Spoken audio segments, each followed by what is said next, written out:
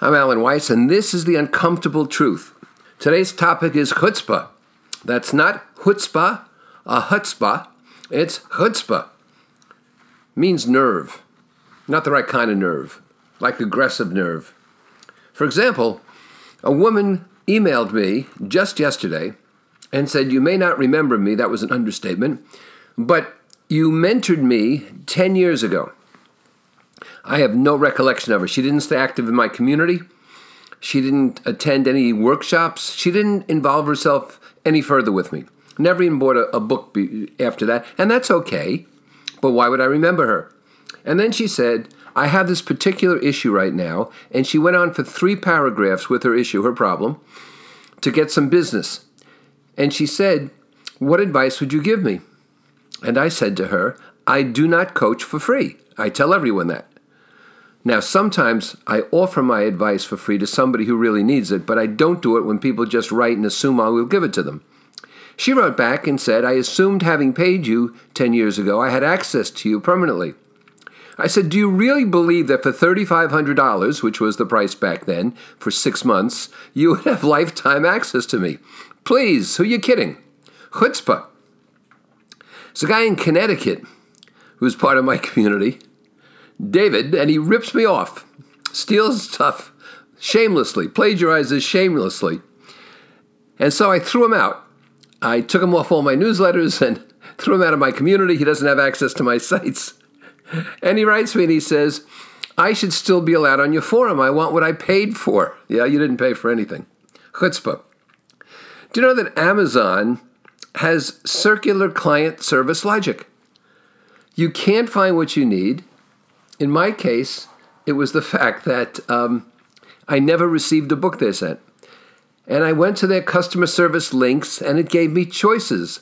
How to return a book. What if a book is damaged? What if you ordered the wrong book? There are about 12 choices, but none of them covered I didn't receive the book at all. And then there was another link for some kind of special query. Long story short is you couldn't get to even an email. I'm not talking human beings, even an email site that would allow you to list your complaint that you didn't receive the book. Banks are just wonderful at chutzpah. I have 2 homes. I have a home I live in and a home I rent out. And I rent out the home, which is about 5 minutes away, because I keep the carriage house, which is quite large, for my model train layout. And I have 1 garage bay there of the 3 garages. And I rent out the house, and it's been rented continually for the 3 years I've owned it. And that rental pays the mortgage, so it works out just fine. The mortgage payments are due at the same time, and they are sent to me separately for each house at the same time by TD Bank. And so I wrote out 1 check covering both payments, indicated it was for 2, and drew arrows to 2 different account numbers on the check. And about 3 or 4 weeks later, I got an overdue notice threatening me with reports to credit score companies, and so on, because, well, I had paid 2 months of one of my mortgages. I was a month overdue on the other.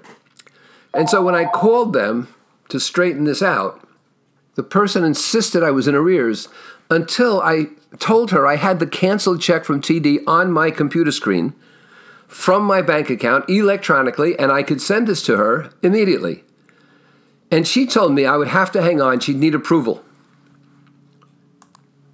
And I told her that I wasn't hanging on, and I don't care what approval she needed, and that I was an investment customer, and she could talk to the investment people who handle my accounts. Can you imagine? The bank makes the mistake, and then they want to put me through more hoops to jump. AT&T and Cox, which are now related, are both great at chutzpah because they send you a note informing you your payment is due in just a few days, irrespective of the fact that you've already paid it.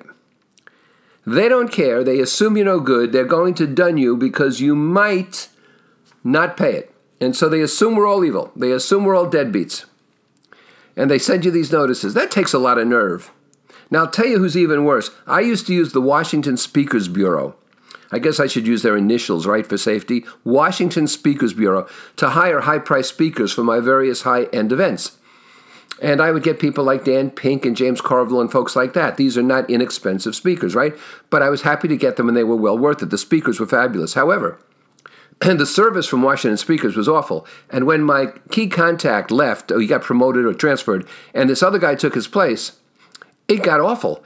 And at one point, his financial assistant, or whoever she was, kept dunning me for a bill that wasn't due. And she said, it's due in 3 weeks, it's due in 2 weeks, it's due in 1 week. And I finally wrote her a letter, and I told her just what I thought about that practice, that I was a customer, I had never been late, and I resented it. I told her I never wanted to hear from her again. Well, this guy got all up on his high horse, yada, yada, yada. Maybe there was a relationship there. And he said, you can't talk to people like this and so forth. I said, fair enough, I won't talk to anybody. I'm out of here. And so they lost all this high-priced business after that because they, too, assumed I was a deadbeat. They had the chutzpah to believe that nobody really was going to pay on time. They'd better remind you. My representatives in Congress, not all of them, some of them, and in the state legislature, and you've seen this too, suddenly send you a newsletter starting about 3 months before the elections. They never sent a newsletter for the other 2 years or 6 years in their terms of office. They send you a newsletter as though they're your best buddy a couple of months before the election when they need your money and they need your vote. That's incredible nerviness. There's no respect for your intelligence. We realize that you don't normally do that. You're just doing it because you want our money and our votes. Stop it. My other congressman, who's fabulous, he talks to me all the time, has lunch with me. I have no problem giving him whatever he needs. I love the server in the restaurant who doesn't bother with us because her family is at another table and she spends all her time yakking with her family instead of serving the table she's meant to serve. That takes a lot of nerve. At the Providence train station here, I go up to a guy who is very ornery, very fussy and very ornery. And I said, I can't read your blackboards back there. I'd like a sandwich to take on the train with me because I knew I didn't like the menu they were going to have on the train that day. And he says to me in a very disturbed manner, well, what do you want? You want me to read you the menus? I said, no, can't you make something up for me? He said, he slaps down a paper menu and he says, here's our menu, read it. And I said to him, listen, just put a sandwich together. Use your imagination. You know what you got, any kind of meat. And then he says, I don't eat meat. How would I know? Chutzpah and stupidity. A woman turns up late at a Broadway play in the row in front of us, steps on people's feet, makes a fuss. The play is going on, finally plops down in her seat, middle of the row, and takes out her phone and makes a call. People want free advice, and they justify it by telling me they've read, not necessarily purchased, just read 2 of my books. Well, that's wonderful. That certainly entitles you to thousands of dollars of advice, having read my books, which you probably took out of a library or borrowed or stole. One guy got really mad at me once. Can you imagine? And he said, I have 6 of your books upstairs. I'm going up and throwing them out. I will show you. I said, wait, don't do that. He said, no. I said, no, I don't think that's sufficient punishment. Go out and buy 10 more of my books and then throw 16 out. You'll feel much better. I meet a woman on a cruise. Cruises are supposed to sit together, commonly. I hate this. But these nice people we met invited us to their table, and there's this other woman. And she said, what do you do? And I said, well, I'm a consultant. And she said rather dismissively, well, that's no way to make a living, is it? I could buy and sell her, and I could buy and sell the boat. People walk up and tell me, I wouldn't want a car like yours. Who the hell asked you? And when somebody says something like that, it means they're trying to atone and compensate for the fact they can't afford a car like mine. But I don't care what their taste is. You don't need to like my cars, but you needn't tell me either. I love the phrase, recording, your call is very important to us. No, it's not. That's chutzpah. If my call were important to you, you'd have enough operators to staff the damn phone lines. I also love the lack of respect for our intelligence. Please listen to the entire recording. Our options have changed. They haven't changed. You just don't want us to try to get to the operator too fast and talk to a human because we might disturb you. I don't like anyone with the nerve to say to me, there you go, instead of thank you.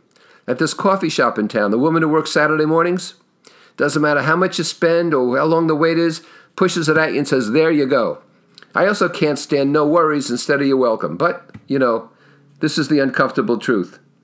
And that reminds me, when the final chutzpah example I want to tell you about today, and that is anybody who insinuates that their dog is better looking or smarter than mine.